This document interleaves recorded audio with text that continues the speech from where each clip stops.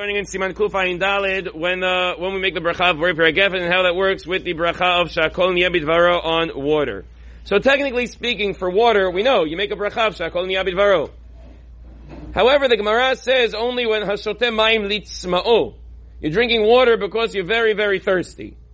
We drink water for all sorts of reasons. We're not always very, very thirsty. Sometimes you drink water in part of a meal. You drink another drink because you're not dying of thirst. The practice is we make a Shakol Niyeh Bidvaro no matter when, regardless of when you're drinking, and therefore, practically speaking, once it's part of a meal that you made hamotzi for, you don't have to make a separate Shakol Niyeh Bidvaro. Similarly, once you've made a Borei Pri Hagefin beforehand, that will cover all the water that you drink in the middle of the meal as well. Also, ashotet teh o kafeh be'emtza seuda. In the middle of the meal, you drink tea or coffee. O begmara seuda, o b'siyuma.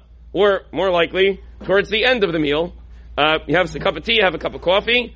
En lo levarech alehem. They do not require their own bracha. Why? The safek brachot lahakel. What's the safek?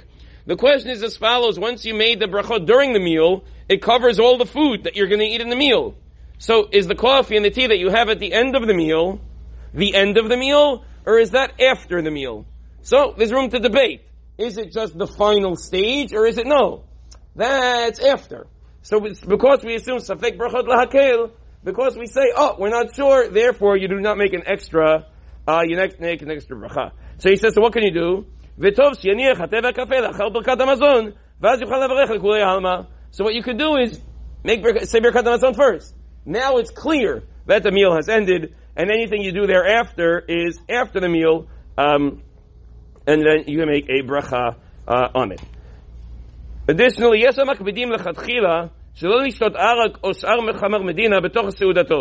are those who are particular not to drink arak or other types of liquor in the middle of the meal.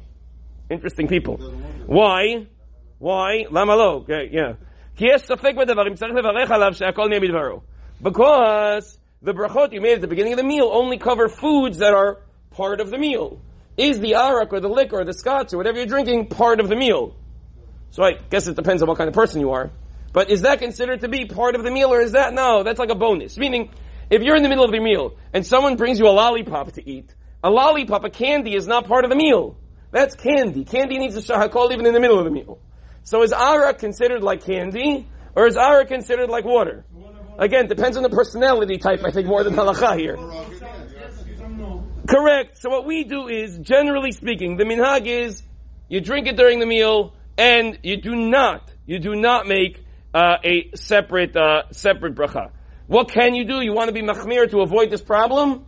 So you take a drink. We're encouraging drinking before. Have a drink before you start the meal, and then have in mind that the shahakol, the remen, and the arak, or the scotch before the meal will now cover all of the drinking during the meal. You'll go through the bottle a little bit faster, but you'll avoid all the problems of potential safek bracha.